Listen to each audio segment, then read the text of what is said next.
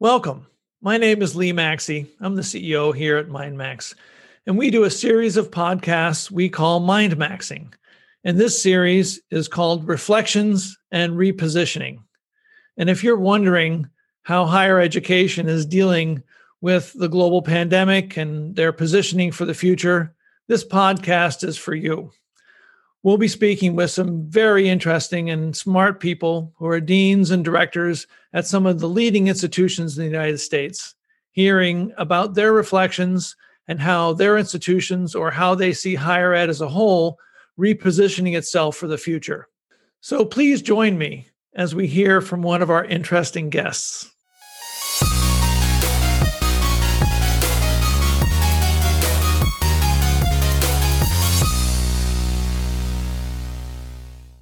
Welcome to another Mind Maxing podcast. And I'm delighted to have Kimberly Ritigliano here with me. Kimberly and I have known each other for many, many years, and she's a dear and good friend. And we've had also the privilege of being able to work with her over the last several years at SMU. Kimberly is the managing director for SMU Global and Online, a newer title, and I've had the opportunity to watch her grow in many, many roles at SMU over the last 4 or 5 years. But welcome, Kimberly, and we're here to talk about just people's reflections on what's been going on and what they see happening in the future. So I'll start with the first question, which is, it's been a heck of a year. Having a chance to reflect on that, what are some of your thoughts about this past year? It has been a heck of a year, Lee, and I try to keep the positive in with the negative. I think for many people it was a hard year, and I don't want to disparage the suffering from the pandemic in any way. But I think for me, this was a good opportunity to slow down and to remove some distractions from my life and to think about what really matters. And we aren't all labeled essential employees, but I think on some level we all had the chance to get down to what was and was not essential. Mm-hmm. And so I've been healthier this year, not going out, and in avoiding COVID-19, managed to avoid the flu and strep throat and all kinds of other things. And I've had more time this year, taking a commute out of my life and working from home for a good portion of the year. I had more productive hours, really focused on family, since I didn't take business trips or see friends in the way that I would have before. I think that personal experience is mirrored in my professional experience in terms of those essential tasks that needed to move forward. You're just saying that. I just published a blog today that was titled, let me tell you the title. It was Rethinking What We Consider to Be Essential. So it must be in my head, Lee. that just came out today. So, taking that idea of rethinking or getting clear about what's essential, how do you see that applying to higher ed? How do you see that applying to SMU? One of the things that I saw at SMU was a real focus on the student experience. I think in higher ed, we're always loath to call our students customers because that creates a dynamic that's a little different than the traditional educational paradigm. But they are customers on a certain level. And I think the student experience became paramount. It was that higher education is more than just what you learn in the classroom. It's how you evolve as a person and that time in your life, and really trying to do the best we could to give a well-rounded educational opportunity to our students while keeping them safe was really the focus. Great. And so after, musing and thinking about this for the last several months and making your plans for, this spring semester and summer, in the short term, what are some things that are going on that you're planning to do or you're intending to do or that you think need to happen in higher ed? In the short term, I think that we got a huge push against the naysayers of online education. That can be both a good thing and a bad thing. At this point, a year, 2 years ago, 3 years ago, we were spending most of our political energy fighting the idea that quality education could be delivered online, or that a teaching experience could be rewarding online, or that certain types of courses could effectively be taught online. We got to short circuit all of those arguments because we didn't have a choice, because they had to. But now that everyone has had to, we run the risk of the other side of the pendulum, which is anyone can.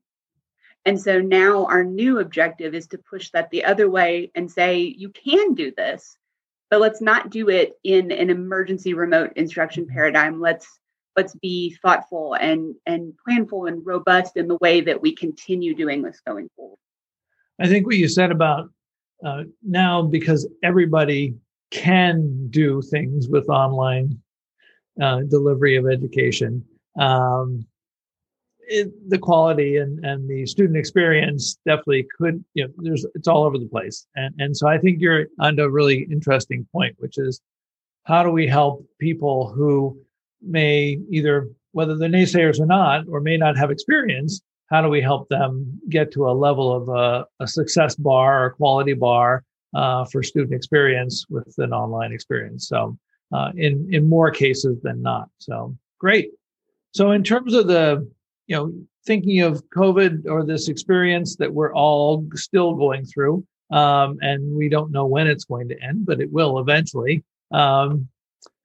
What in the long term do you think, will change and not come back, or will change, and happen that was not happening before? So I think one of the things that higher education may be least prepared to accept or to deal with is that things will never be the same. On some level, we're all very excited to get back to normal. Everyone wants to get back to normal. And I do too. Of course, we want to have some of the vestiges of our regular life back, but there are some creature comforts that we've picked up in this online time that I don't think we're going to let go of so easily. So yes, students want to come back to the real classroom, the on-campus classroom. But just like those of us who had the luxury of working from home for a period learned how nice it was some days to not get out of our pajamas or to not have to commute. If a student's not feeling well, I think they're going to have expectations that they could log into class from their couch. Or if a faculty member has the opportunity to travel, I think we're going to have expectations that they could do that lecture on Zoom. And it's the one-offs and the convenience factor that isn't a steady plan that I think we're the least prepared to deal with. Setting up a straight hybrid mentality is one thing, but being able to offer the flexibility and convenience that people have become accustomed to is a much more complex problem to solve. You really hit on something for me. I travel, as you know, or have traveled a lot in my career, and I'm going to really have to think about whether or not a trip is really necessary. And I think people have also become very capable in doing things on Zoom or having a conversation like this and feeling like it's okay. Like that's a reasonable thing to do. I know I sort of poo-pooed WebEx and Zoom in the past, and I definitely have embraced it now. So. Well, are there any other thoughts, longer term, or closing thoughts that you have about, just the trend of things right now, or things specifically at SMU? I think the trend of things is positive. I just hope that we have the stamina to run the race.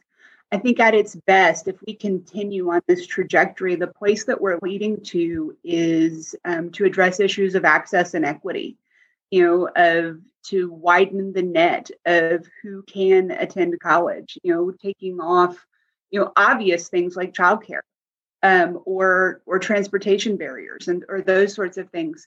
But quick fixes aren't as long lasting, and real change in a university environment takes longer than many other industries.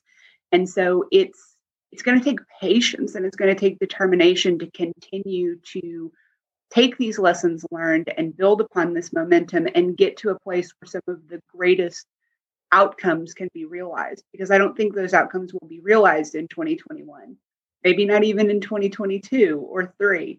There's a long road still ahead of us. This is only the beginning of that journey. Great. Well, I want to thank you, Kimberly. I've really appreciated our friendship and our professional relationship, and thank you for taking the time today to join us on a MindMaxing podcast. Thank you, Lee. I love working with you too. Thanks. This has been another interesting MindMaxing podcast. Please listen to the other podcasts on this series, or look for us later this summer when we release our next series of podcasts.